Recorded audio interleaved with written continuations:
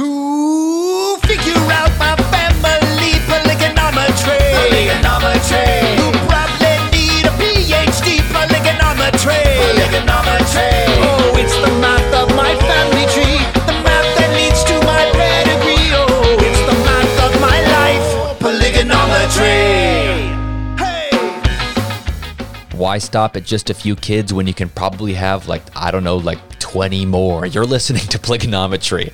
This is a family podcast where each week I sit down with a member of my giantly massive and huge family, and we talk about what it's like breaking the laws of cohabitation. What's up, dudes? What's up, babes? What's up, dude babes? And what's up, babe dudes? I am so glad you guys are listening, as always. And I tell you what, man, I am so excited for the next few months of this podcast because I went down to Utah and I made out like a goddamn bandit with content, dude. I went down, it was about 4.5 days ish, and I was just going full tilt. I was going pedal to the goddamn metal with recording with people. And I tell you what, man, it was so dope. My family is so amazing. I just want to say that first before I get started into this introduction.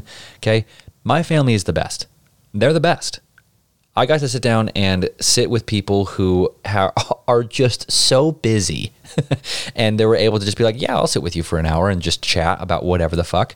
And it was amazing, dude. And as always, guys, if you have any questions, comments, or concerns, just reach out, start just yelling really loud or, just think about it hard enough. If you think about it hard enough and if you're latently telepathic like an X-Man, I might be able to hear it. I look like Professor X, okay? I'm sitting in a chair, I'm bald as shit, and I'm Neil Patrick Stewart. That's probably made a lot of people mad, but that's okay, dude. All right, I'm used to making people mad, and I tell you what, you're not going to get mad at this episode because the episode 3 and 4, or part 3 and 4 of my Uncle Brady's episodes, were recorded in Utah. The first 2 in Montana, second 2 in Utah, and the second 2 are done with my producer, my best friend, and my creative partner, good old Redcoat Crumpets, man. I am so stoked that Fraser was able to be on because he was just as excited as I was, and I tell you what, man, we did great. It's going to be so fun, and I really hope you guys enjoyed the episode that I have, not only with good old Crumpets, but my Uncle Brady. Polygonometry. Well, first of all, to even get it, so I'm working one day and I see this international number come up on my phone. I was like, no, that's kind of weird. I pick it up and here's the agent for Ricky Gervais calling and asking. So Ricky would love to have Carl Pilkington come and spend a day as you. And I'm like, okay, and I had already watched Idiot Abroad before. I was just casually, okay. Yeah. And I loved it. I thought it was just a brilliant show. And it's fantastic. Long story short, Carl's over and pretending to be me for a day. And he walks up and he is everything the show is. I mean, that show is so perfectly accurate as a reality show. You have no idea how much that warms my heart. Because you do doubt for a second, he can't be that stupid. No, he is. He is. He really is. None of it is a show. None of it. And I even, I was like, telling Chris earlier, I was like, so I go to Carl, that Siberian, were you really in those rail cars with chickens and people all the way across Siberia, for days and days on end? And he's like, oh yeah, Ricky Gervais is an asshole. He's a total ass. He really does make me go through this for his own humor. One of the best things about that whole show is when Carl is just pissed off. He's completely out of his comfort zone, and Ricky just leaves him voicemails of him giggling. It's all real. I mean, there were so many things while he was at our house. He has a hard time with kids. He really does. And I've got kids going everywhere, and he's kids galore. His eyes are big, and he's just he goes in, and we're having dinner, and he's kind of Dude, I remember. jostling and trying to move out of the way of the kids and spaghetti, and it was pretty funny. No, your dinner, like the dinners at your house, are actually like really fun. And when I was watching that episode, I've had that experience so many times. Obviously, just like not only with your family, but just everywhere. Yeah. And watching him get so uncomfortable at just like he has to queue up for spaghetti and for family dinner, and that idea is just so funny to me. Of like, oh, it's not like sit down and is very polite and please pass the mashed potatoes or whatever. It's like, well, get in line, grab a plate. Cafeteria style. Yep. Yeah. That's dinner every night. It's Yeah, you ain't the cafeteria big style. shot in this house anymore, pal. Well, because it was funny because I met Chris and then we fell in love, I guess. And then not long after he dropped the P bomb, like he said, which we've covered before in the podcast. But then you came up, you mentioned, my uncle had this TV show called My Five Wives, and I was like, I feel like I've seen that. And Chris was showing me some clips, and I was like, I feel like I've seen this before. I must have watched this show. I'm pretty sure my dad used to watch it, but in front of my mum to kind of be like, isn't this a nice way to live? And he and then you hadn't mentioned about Carl Pilkington at that time, and then I just happened to be watching that episode just in my free time, and then you pop up, and then the next day at work I'm like, Chris, I didn't know that Carl Pilkington went round. And he was like, oh yeah, no, that's well, right. And then I think me and you watched that episode again together. Yeah, we did. And I remember you like And then the whole time I was like, oh, who's that what number's that one? yeah, it was a fun time. It was good. It was. Carl was a great episode on his show. It was fun to do. Do you maintain contact with that side of things still, or no? It's just kind of like it was a one and done thing. I haven't with Carl. I'm still fairly decent friends with. She's now been promoted to vice president over at Discovery Network. Okay. And she's awesome, and we text back and forth and call each other, I don't know, 3-4 times a year maybe. Okay, cool. And then our director, showrunner, Paul Harrison, I stay good 3 or 4 or 5 times a year with him. The director of photography, who is over that Life Below Zero, Life Below Zero, yeah. Emmy award-winning Yeah. cameraman, director of photography. He was over our show, Terry Pratt, and he's amazing and is a good friend. Cool. So that's so rad. I keep in contact with those guys. Yeah. So Yeah. How, now we know that reality shows, quote unquote reality shows, but how accurate was My Five Wives like how real was it percentage wise? If you had to say like, it was a good 80% all real, and then the other things we kind of had to tweak. Well, okay, so all of the footage is real. Like we didn't stage anything, but they obviously heavily edit for effect. Yeah. Now sometimes. And this is where a real rub came. I don't know if we talked about this in the first episode. We did, and it has the episode Birds has and the Bees episode. Yeah, we haven't released that episode yet. It'll be in a few weeks. Yeah, okay. But so yeah, at the time of this recording. yeah. So Yeah. sometimes there were creative editors who enhanced scenes and cut in other scenes to make. We talked about the Birds and the Bees episode and with my daughter, but another one. We're at, I think it was Rosemary's birthday or something. Someone will go back and look at the episode and say, no, I mean, it was Noni's birthday, but they cut away Polly's face doing an eye roll.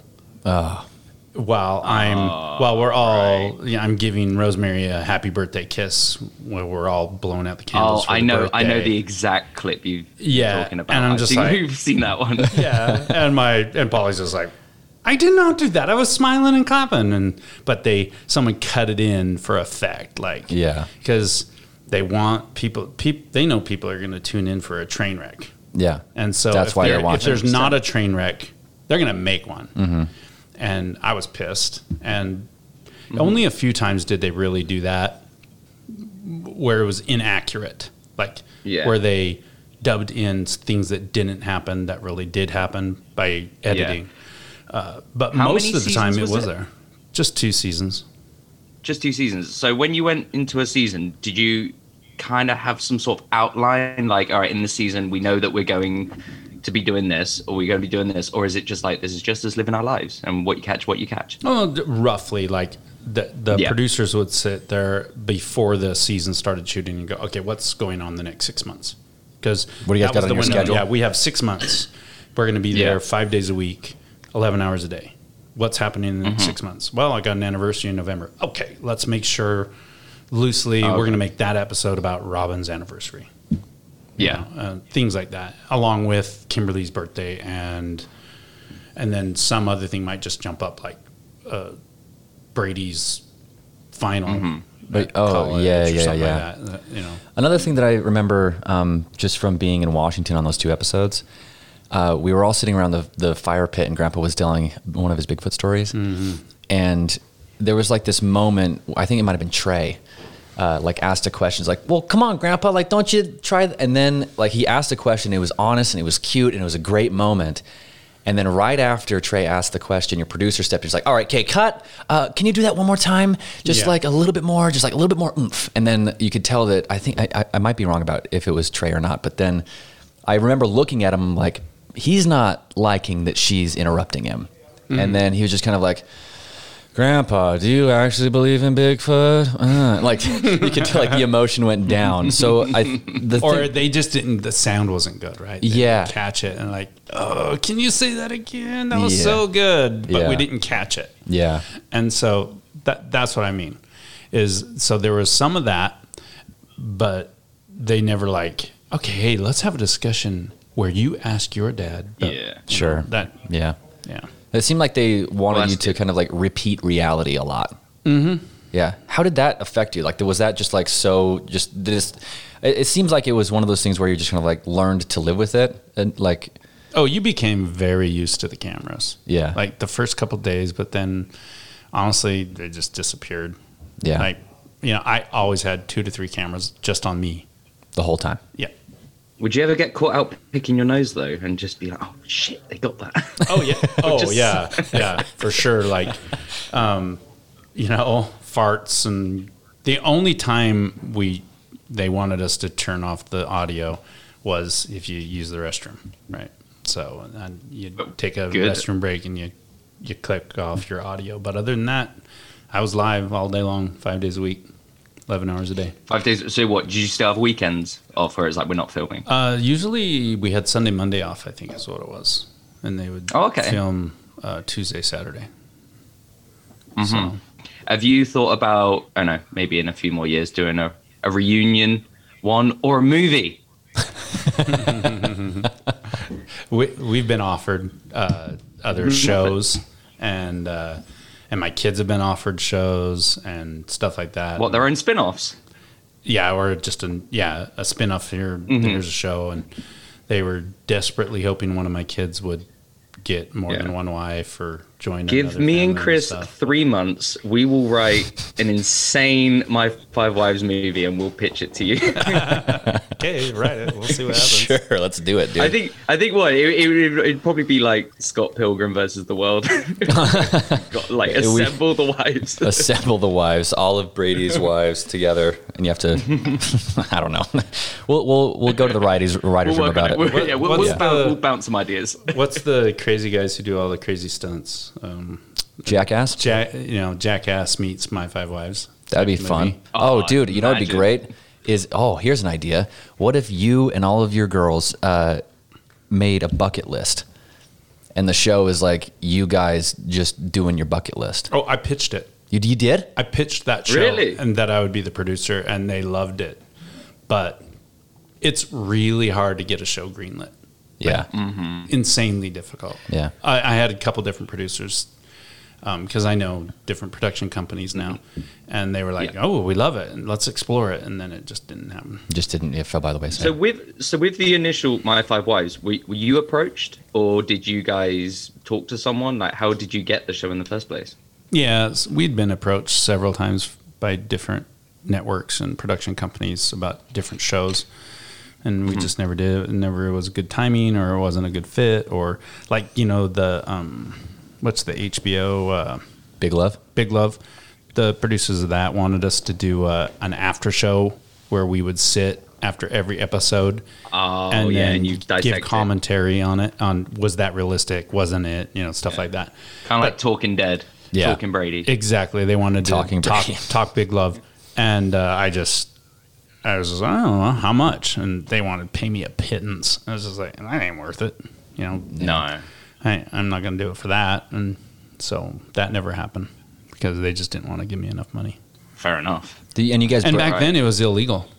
yeah, that's right. That's right. It was before it was decriminalized. Right. And so we were principally based a lot in our decision for doing it. We wanted to show a better side. And we talked about this in the other episode, but we wanted to show that we were just normal times 5.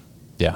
And the joy and that alternative families, it's not just gay. Yeah. There's other alternative families out there that are legitimate. And we Yeah, wanted to show definitely. that we were a legitimate family.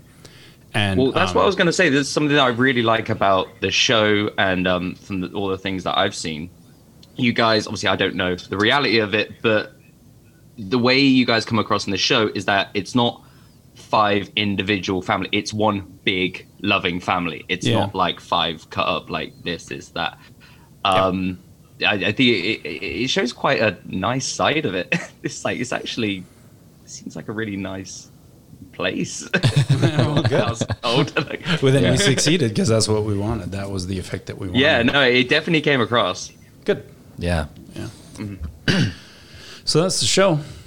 Yeah. It was fun. Yeah. And we're glad not to be doing it anymore. Yeah. So, And did you guys, I mean, I know that Cody and his show, they're still going, right? I think so, yeah. I think so. Yeah. And you guys did you guys break even, like budget wise?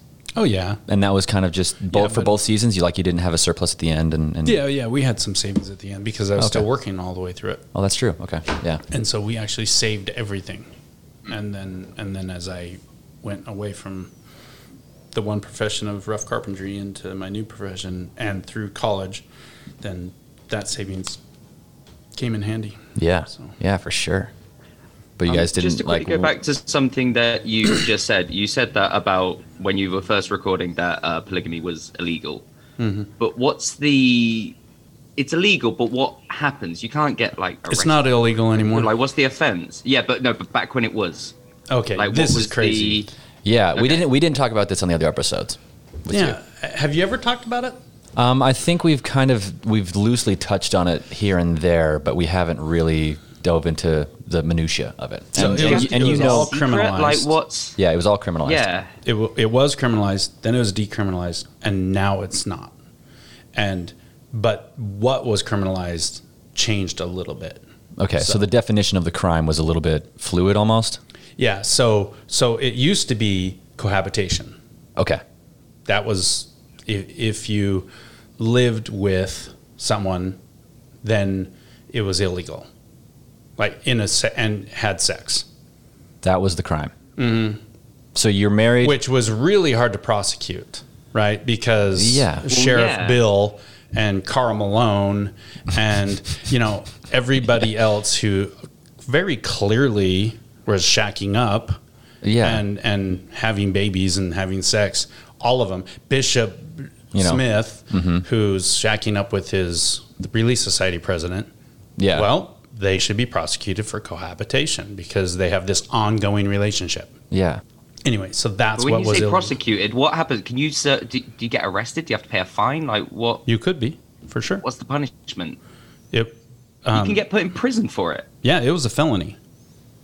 Whoa, I didn't know it was that. Yeah, dude. Yeah, it was a That full-on illegal? felony. Felony, yeah, for sure. And then it was decriminalized for a time, and Yeah. that actually came out in the show. Oh, yeah, that was during the show. There was an episode, Yeah. Yeah. when it was decriminalized, and much because of the efforts of Cody and his family, right? And then it was recriminalized, but this time they got smart and were able to exclude all of the people just having sex, and the crime was you purport to be married when you're not. So, and the way they would say this is, you call her your wife. It would be illegal for me to call Noni my wife. because you are not legally married That's to her. the crime. It's not that I'm cohabitating anymore. Or having sex, or Having having sex, kids, or having whatever. babies. You just call and claiming that she is your wife is the I crime. call her wife inappropriately, I can go to jail Holy shit! Really? for Whoa. for a steeper felony offense than the cohabitation was. Really? Yes. Oh my god! What? Yes. So, So ridiculous. Listen, I went so up. I went up to Capitol Hill in one of their subcommittee meetings, and I go, "Let me get this right," because they were going to vote. They were going to vote on this bill. Let me get this. Let me get this right. If I call my partner wife, who is not my legal wife, then I can go to jail. But because I used an improper familial term, Yeah. I called her wife instead of friend or partner. or partner Yeah. or, what's the term for someone you're having an illicit affair with? Mistress? My mistress. Mistress. I could refer to her as mistress, and I'm good. If I refer Yeah, to but her that's as wife, just- I'm going to go to jail. And I look at the committee chairman, and I look at there's 10 committee people, all part of the Utah Congress. Yeah. I says, but when and I know they're all LDS, Yeah. when each of you go to church on Sunday and you call Mr. Smith Brother Smith, another familial term Yeah. that's inaccurate, he's not your brother, Yeah. you don't have to go to jail. But I do have to go to jail because I used an improper familial term of wife. So it doesn't matter it's that it was an improper familial term. Yeah. It's just if I call her wife. Yeah. So are you going to add that as a clause that To this bill. these are the improper familial terms? which at that point would just be a stupid thing to make into law anyway. yeah, it was all Yeah. idiocy. Yeah. And it got passed. And it became illegal again. And then it didn't last very long. Because people not woke up, but Yeah, like, and they're just like, was okay, this is stupid. Yeah, this is dumb. This is really dumb. You know, there's so many alternative was- marriages out there, and now it's not illegal. Now it's less than a traffic ticket. When okay. What was it like the day that it did get decriminalized, or no longer? Is it legal now, or is it still a gray area? Well, it's like speeding, only.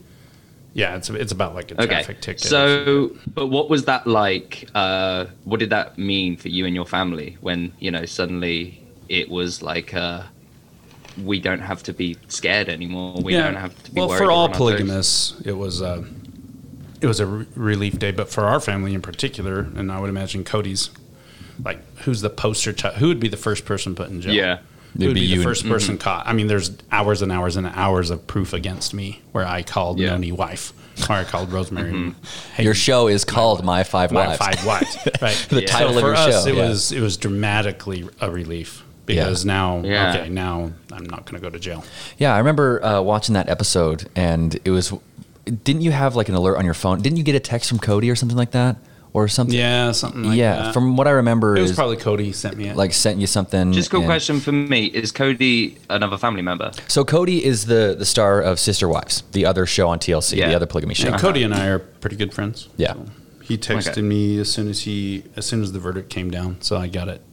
And Newsflash. yeah, and you guys had a quick prayer, Yeah, expressing yeah. gratitude and Yeah. stuff. I thought that was really sweet. That was Yeah, cool. It was good. It was a good moment, and they caught it all on camera. Oh, that's all on camera. Oh, that's awesome. At least then that you got that. Yeah, I documented. actually went to the producer and I go, "Hey, you probably want to catch this. This is big." Yeah. Yeah. And he's like, That's a "Oh, big whoa!" moment. And he rallied all the cameramen from wherever they were shooting a film of Trey playing Axis and Allies or something, and got them all over there to let's catch this moment. Yeah. So when you mentioned that this is now like less than a traffic ticket, you don't have? Do you have like a budget for like the tickets that you get in the mail? Do you get tickets in the mail or anything like that? No. I don't have a budget for criminal infraction. No, I don't. So I think something that would be really cool because we only briefly spoke about it when you were back in Montana, but your daily routine. I think that because we went into a little bit more of the philosophy and the fundamentalism stuff. And we went a little bit deep when we first chatted, but now I think it'd be kind of cool to just be like, okay, so what does your day look like? like from beginning to end? Because now I know that you're in a little bit more of a health kick, Yeah. and that kind of stuff. So can you give Fraser and I a quick rundown of what does Brady's day look like with 5 wives? People are going to think I'm pretty crazy. I am pretty crazy. Yeah. Okay, so like from the time I wake up, Let's to the time I go to bed. let's do it. Yeah, Yeah. the whole thing. All right, I wake up at 3:30 every morning, and I, Whoa, hang on. Let's go back a second. Okay, so I think your day should. I think your I'm day. not exaggerating. This can be verified by 31 I go to different bed people. at around 3:30 most nights. So I think something that should be said is that your day doesn't start at 3:30 in the morning. Your day starts 8 p.m. the previous night, What do you mean? like when you go to bed. Oh yeah, You know what I mean? no. No? Okay, so like the fact that you wake up at 3:30, Yeah. it doesn't seem like your day starts there. Your day starts when you go to bed because you have to get ready. Well, my the day next never ends. That's true. That makes sense. It's interrupted by sleep. Yeah, there you go. There you go. It's sleep is an interruption. That's a funny way to think about it. So 3:30. yeah, 3:30 in the morning. I get up and I have an alarm set, but I'm always awake right before. you Yeah. know, so I don't get awakened by my alarm. But 3:30, I immediately go in, and I have a broken body, so I go in and sit down in my. How detailed do you want? As detailed as you want to give us. This is great, but actually, wait, just to go back to that last one, what time do you usually get to bed 8. on a normal day? If you're at 8 o'clock, you're in bed or you're asleep by 8. I'm in bed between 7:30 and 8, and I try to get to sleep by 8 to 8:30. Sometimes it pushes to Wow. 9. So Wow. Fair enough. Okay. very rarely, if I'm in the middle of a discussion or something or Yeah. a talk, I need to stay up later, I will. But 3:30, get up, go sit in my massage chair to try to get my old bones moving, and then by 4, I'm working out and I exercise. I'm on a pretty strict health regimen. To anybody, if you were on is YouTube, that what you you'd wanted to see do, or is I've that a lost regimen lot. that your wives have put you on? Oh no, no, it's what I want to do. Yeah. I was just sick of having high blood pressure. I was sick of the ulcers. I was sick of being fat. I've lost a lot of weight since the show. I'm at least Congratulations. 45 pounds down. And I'm pretty fit now. And, Awesome. Where I wasn't before. I mean, I was strong I was construction strong. Yeah. But I wasn't fit. Now I'm pretty fit. And I mean, dude, you had 5 wives. I mean, you must get the cardio in, so don't worry about that. yeah. So anyway, I work out for an hour, then I hop in the sauna, and I sauna for half hour, and then go get the coffee and head off to work. So what time's that? So I get ready. By the time I've saunaed, and then so I sit in an infrared sauna, and that's pretty, and it's sweat, and that's great. I walk around the yard, get dressed. Oh, and then I go around and I say good morning, right? So I get my coffee, I'm getting ready to go, and I go to each wife and go into her room, say good morning, give her a kiss, head out. All right, so every wife I say a good morning to. Every morning. Every single morning. And then commute to work. I go to work. When I get to work, I do, I also meditate for a half hour every single morning.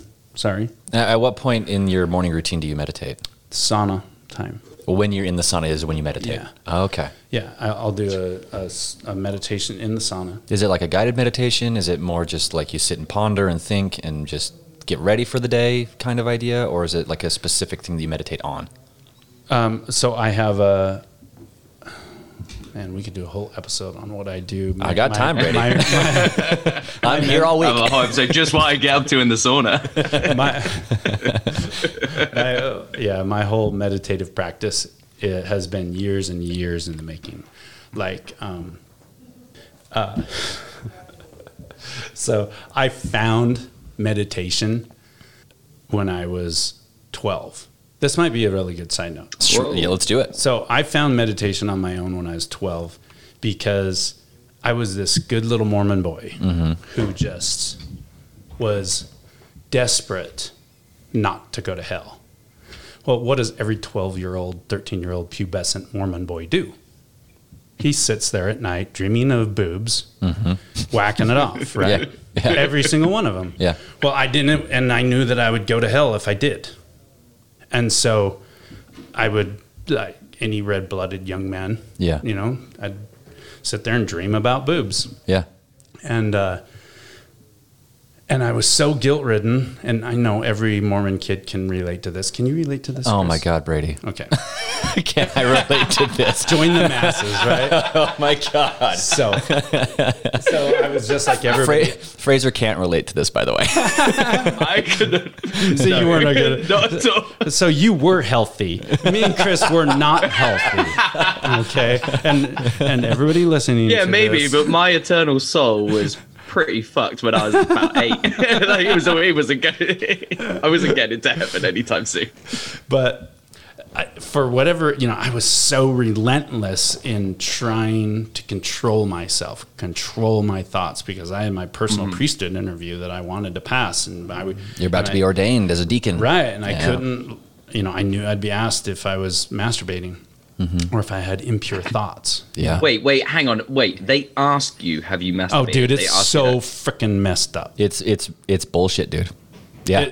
They It's sit bad. a grown adult Yes. sits you down and asks you point blank in the face, have you been whacking it? yeah. Yeah. Oh yeah. No. but Okay, before- listen. We could Yeah. get so down this rabbit hole, because then I became a bishop later and a 70. You had to be the apostle. one asking the and then I'm questions. asking these questions, and I just wouldn't do it. I Fair enough. I was just like, What's the I ain't point going there. asking a question to which you already know the answer? But then I would have. Oh my gosh, I don't know how far you. Want Yeah. to go, Hey, but Brady, you the have rabbit hole is deep in it. If you're Where- going to dance with the devil, Brady, you might as well make him a friend. Come on. Exactly. Let's do it, man. I mean, like I said, I got all day, Brady. No, I would have people come to me because in order to go to the temple Endowment house. you had to pass 2 stages of interviews. One with one with your bishop and one with the president of the area.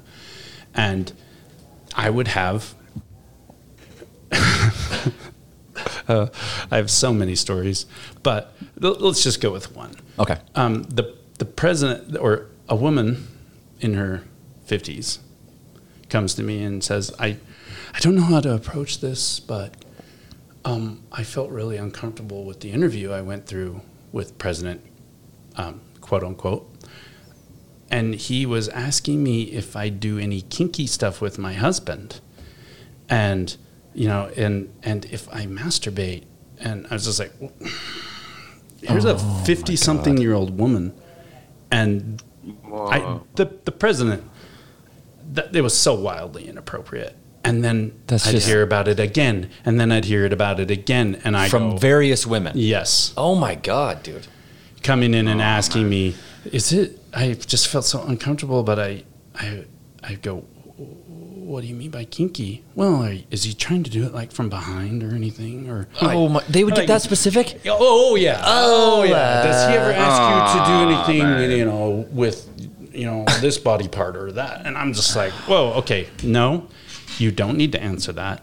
I am not surprised at all. Oh, he's getting his jollies. I mean, yeah. Why? Totally. Like, I that's, Yeah. He's getting off on He's accumulating- the power that he can ask these questions that Yep. make them scared and make them uncomfortable. it's like, now you have to tell me Yeah. because of the authority I have over you. Yeah. Right. Yeah. So that's what I think number one is. And then number two, he's getting off on it. Well, I mean, he's accumulating something for the spank bank Definitely. later. Like, that's what's going on. Yeah. God, that's so disgusting. Getting It's so ideas.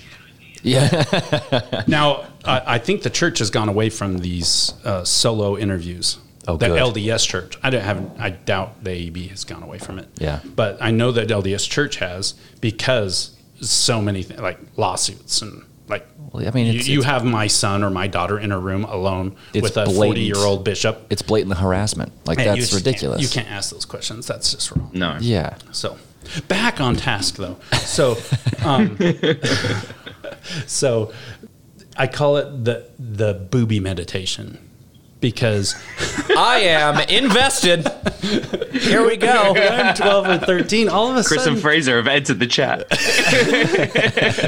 as I'm trying to get boobs out of my mind, I stumble upon this idea, and now as I've researched it, it's actually a legitimate meditation that people use. Okay. But I would see this circle and a light going. You guys are laughing. It's not dirty right now.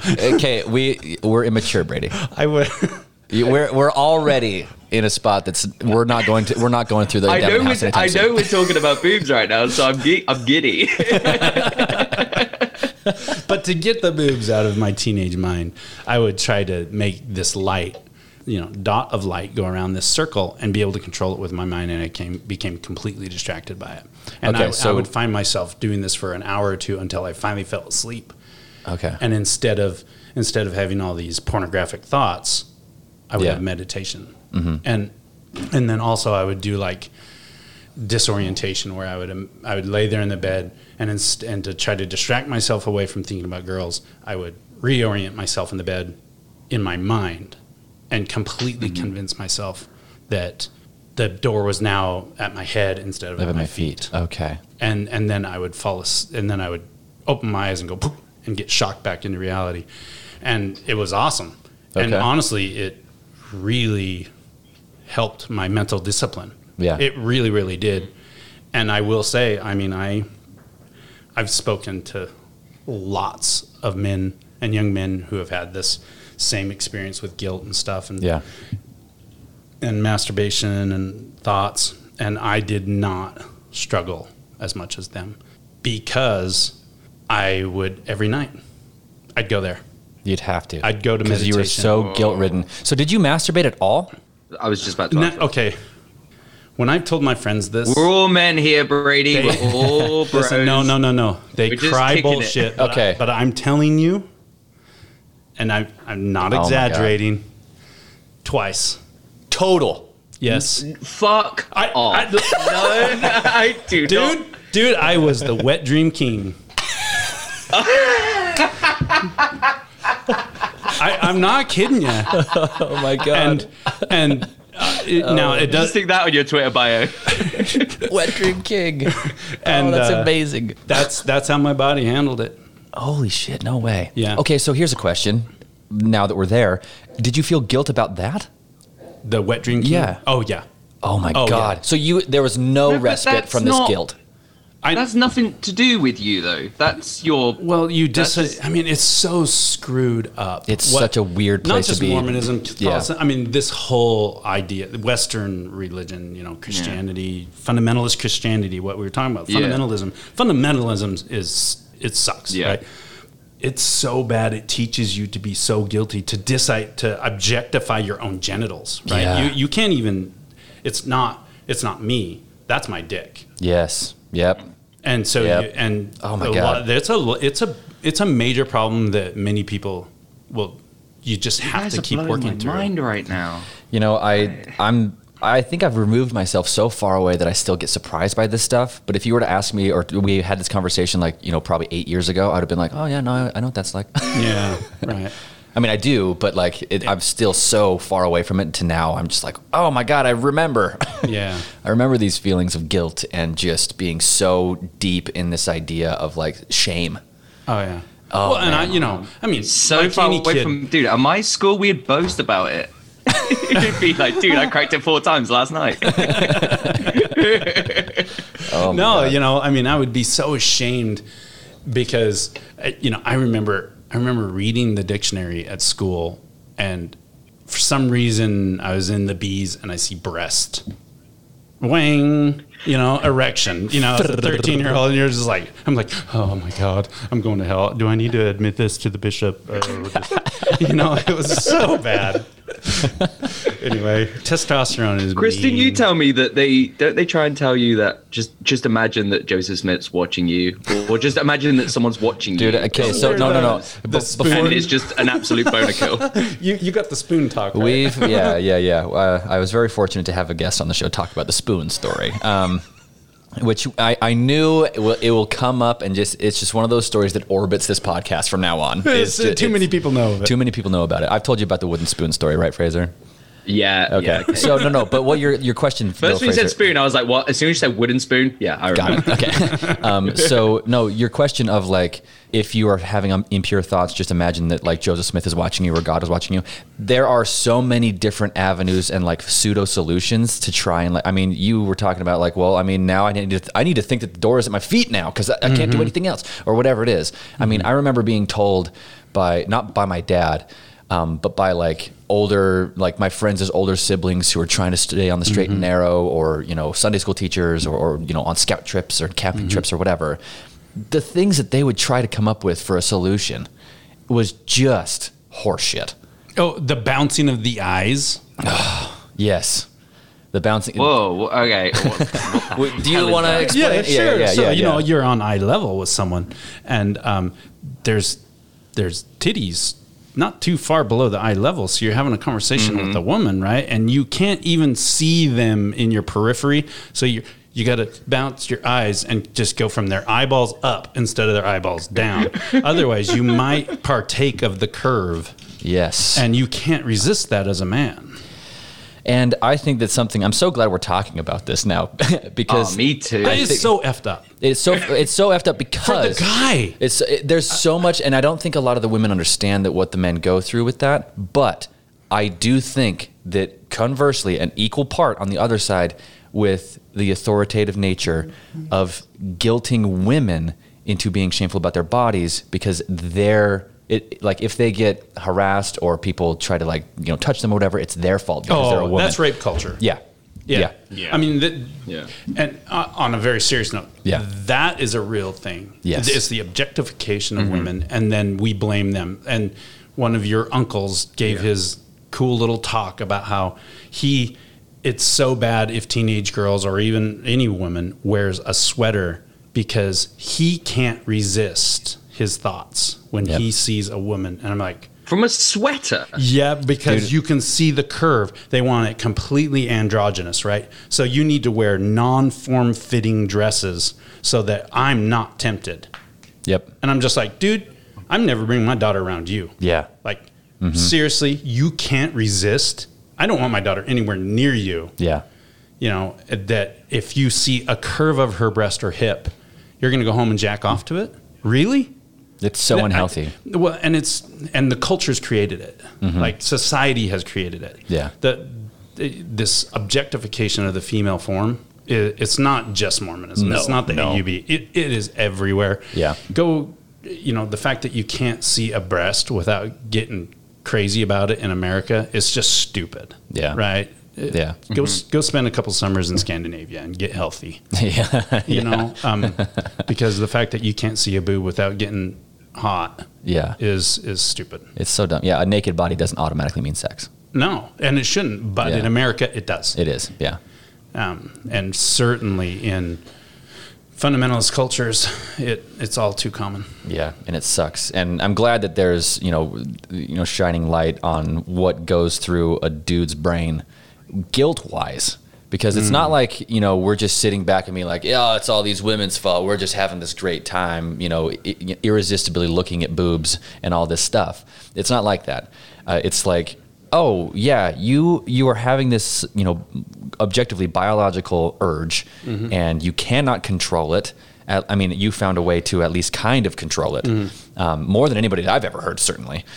But by just embracing wet dreams. By just embracing, The wet dream king. Wet dream king. Man, that was about a 25-minute derailment. We were talking about dicks and boobs and stuff, but I do meditation practice. Yeah, and then also your routine, because we haven't gotten to noon yet, by the way. Yeah, that's right. Anyway, I go to work, and then at work, I plan my day, I read, and I think this is pretty cool. I set aside time to think, and I just think. That's very, very good. Yeah, I set my pen to paper with a dot, and I just prompt myself to think, and usually I have a leading question of what I'm going to think about. Like, does that question change day to day? Okay. Yeah, or it might be a follow-up to a previous day, so thematic, and a lot of times it'll be about work. It might be about personal issue, whatever. But I think. And That's so important, I think, for every single person I agree. Yeah. to take 100%. that time and think. It's Yeah. so important. Yep, meditation. Well, I think exercise. I think thinking. I think meditating. But so I think, and then I get into my day and I use Gary Keller's One Thing a lot. If Okay. listeners try Gary Yeah. Keller, the book, The One Thing. What's the one thing I can do today, such that by doing it, everything else becomes easier or unnecessary. Yeah. And I just do that through the day, and I work. By the 4:30 or so, I close out my day by planning the next day, so that the next day is already planned out and Taken thought care of. Yep, my to-do list for the next day is Preemptive. done. Gotcha. Yep. So I close out the day that way, so that when I go home at 5:00, and I literally will write my day out by the hour. Every It single. feels like it seems like that would be the only way to do it. Including the weekends, you'll write your day out. Yes, I do. I write it out by the hour. Now I'll block out, like on the weekends, I'll block out, okay, so from 9 till 4, family time. And Whatever I'm that just- means. I'm just free, whatever that means. Is it mowing the lawn with the kids? Is it playing croquet? Is it sitting around? Is it going camping? Whatever it is. But Yeah. I plan it. It's all intentional. Yeah. Right? And so, so on a regular day though, 5:00, so I get home my commute's about a half hour. I get home, and at 5:00 is family time, and I am present for my There, family. yeah. And I have my affirmations, by the way, that I do. I do these positive mental affirmations and this is one of them. I am a present father and friend. Yeah. Is one of the affirmations I go through, and I could go through all those if you wanted. But Sure. So do you, I don't want to get too far away from it, but I also think that you're like what you were explaining to me a few weeks ago or last week when we were chatting off mic about your little pillar system of like your priorities in your life and all that stuff. The I different think silos of my life. the silos. Yeah, that's what I was Yeah. thinking of. Like, do you mind kind of hashing through that again? Yeah, so I have my personal development. These are all the different things that I really want to work on or that are important to me. And it's my personal aspect of self, which is my body, my mind, my emotions, and Your objective experience or your subjective experience. yeah. So Okay. I'm working on my physical health. Yeah. I'm working on my mental health. I'm working on my emotional health and my spiritual health. So those 4 aspects of self, and then I have different modalities within each that that I'm very intentional about how I eat. I eat no grains. I eat You're no grains, nothing. zero, no grain in my life. I don't eat any vegetable oil. None. I eat no sugar, period. No sugar product at all. And then no, or very little dairy. I use some garnishment of cheese, and I use pure organic grass-fed butter in my coffee. Where do you get your sugar from, though? From fruits? Yeah, 'Cause my you need carbs I some get from sugar. vegetables and berries. Yeah. And it's cured me. I mean, I know it's anecdotal, but I've had high blood pressure since I was 12. I am off. My blood pressure just the other day was 117/74. Well, do you think it's because now you're masturbating more often? The guy's got 5 No, wives. wait, I don't Chris. have to Come masturbate. on. kidding. I'm kidding. It's a joke. Death of a would-be king. that's actually death of the booby king. The death of the wet dream king. The wet dream king is dead. He doesn't have to anymore. So, and then So you have your physical. That's Physical. one. That's one silo. and yeah, Okay. and then emotional. I meditate a lot, and I do a lot of affirmations. I sit and think about my emotions, and I try to discipline myself and be really clear and open and honest with myself, and allow myself to feel in the appropriate way. Right? Like I'll feel grief, I'll feel joy, I'll feel anger, but without having to be reactive to it. Yeah. So, I'm Chris, proactive as a with mental it. health counselor yourself, this must be your wet dream. It's someone who can actually do this on their own. Hey, look, As opposed to listen. bad times, you must be like, guys, can't you fucking do this? No, here's the thing. If I'm having wet dreams about my work, there's a problem. So, Good point. Good point. but yeah, no, fair point. No, I from a work perspective, I think this is, I mean, obviously I'm juiced on it because it's like what I do. And with my grad program and everything that I'm getting into too. This is like really awesome stuff to have for future reference and that kind of thing. So I appreciate it. So the personal silo is me working on me. Yeah. And then I have the world. It's all my business relationships. It's, it's how I wealth. Sure. It's anything I'm doing charity wise, that I'm working on philanthropic things. Yeah. So my interaction with the world at large. And then, and I do a lot there, obviously, businessman and philanthropy. And then I have my family and friends that I work on, and all of this every single day. Is the family and friends part of the world silo, or is that a separate silo? It's its own silo. So we have three. Personal. No, there's four. Personal, world, family and friends, relationships. My 5 wives. Okay, gotcha. Okay.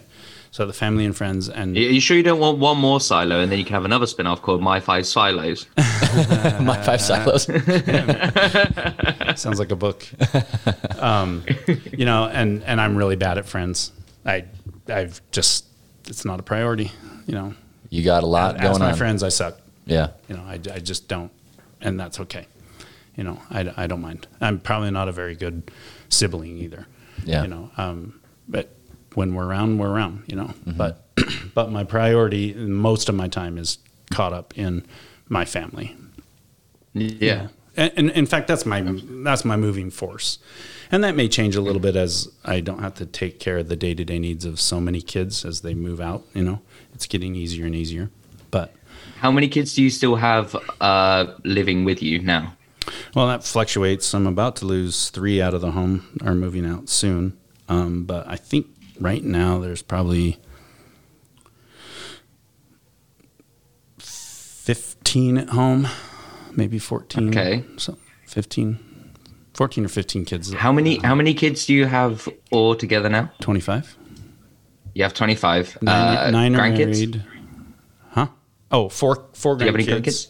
4 grandkids Okay. and one about to come. Yeah, that's In right. October. Oh, yeah. Lauren's going to Yeah. Oh, congratulations. Oh, that's so cool. Yeah, she's little girl's going to be coming. Oh, that's We're so sweet. excited. Yep. Yeah. Super excited. So 5 grandkids, and I don't think any more are on the way, but maybe. Yeah. They haven't told you yet. What about any more kids? Are you done with your kids now? Yeah, 25. we went snip, That's snip, it. done. Oh, You you got a snip snip. Yeah, snip, Good. Good. Took care of that a couple of years ago. So this is something that I've kind of noticed about men getting the surgery. Uh-huh. It seems to be like you fall into one of 2 camps. This is just my experience, and I'm more than willing to be wrong about this, but it seems as though when a guy gets the vasectomy, it's like this, well, it's basically castrating me, and I'm not a man anymore. Like, how am I supposed to be a man if I can't make babies or whatever? Right. So that's one side. And then the other side is like, dude, I don't have to worry about babies anymore. Yeah. I'm on that side. Yeah. That makes sense. I have replenished the earth plenty. There needs to be no more replenishment.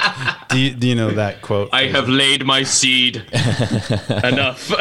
Yeah. No, there's The biblical edict I have fulfilled. Multiply and replenish. Multiply and the earth, replenish the earth. That's, yeah. as Adam did, and I multiplied and replenished. Yeah. Was that a priority for you when you were still in the AUB and all that stuff? He's like, you know what? Crank them out. No, It was just never that. No, I've come to find, and I kept finding out that I was a little bit different sheep in there. Yeah. I was a sheep, but I was a different sheep. I would keep being surprised by people saying, you don't marry for love, you marry because you're designing your family. And I was just like, wait, what? And we talked about this a little bit, but that is a very, very, very, very dominant theme. That, it's nice if you love them. But you're not. But the that's not most what it's for. important, the most important thing is testimony, and you're building a family. Yeah. Why? So that you can have righteous seed. Yeah. I'm like, It's really weird. and I was just like, that doesn't sound very right. Yeah. Shouldn't you really love I them? mean, count your before you blessings. marry How them? incredibly lucky you got that you found 5, lovely ladies who you genuinely fell in love with, instead of that kind of thought of, well, I need to get the numbers up. Amen. I mean, the fact that I'm desperately in love, Like a lot of people cry bullshit, and there's he's just saying that because he. You just want to have sex more and stuff, or whatever, or I'm just saying that so that I don't let on that it's actually as hard as it is. And I said, well, no, it's hard. Yeah. It's a really difficult lifestyle, but I love them. I'm Twitter pated, the whole, you're giddy around them. Yeah. And I was that before I married them, or I wouldn't have married them. Yeah. I mean, why? If you don't have chemistry, why? You wouldn't have really, a successful you want to marriage. tether yourselves together for eternity without that? Did you grow up telling yourself 5 is my number of wives, or did you have, because like we've covered a couple of times now on episodes of Chris told himself that he was 3 growing up. Did you have a number in your mind, or was it just like, I'm going to see where it goes, and it just you happened to land on 5? Well, I didn't grow up in polygamy. I grew up in... Oh, you didn't? No, I grew up mainstream LDS. Then you guys converted to polygamy when I was almost, when I was 16. And then, but once I was in it, I never had I'm going to have this many. And in fact, after the first one, I got married quick after, but I didn't hunt my wives.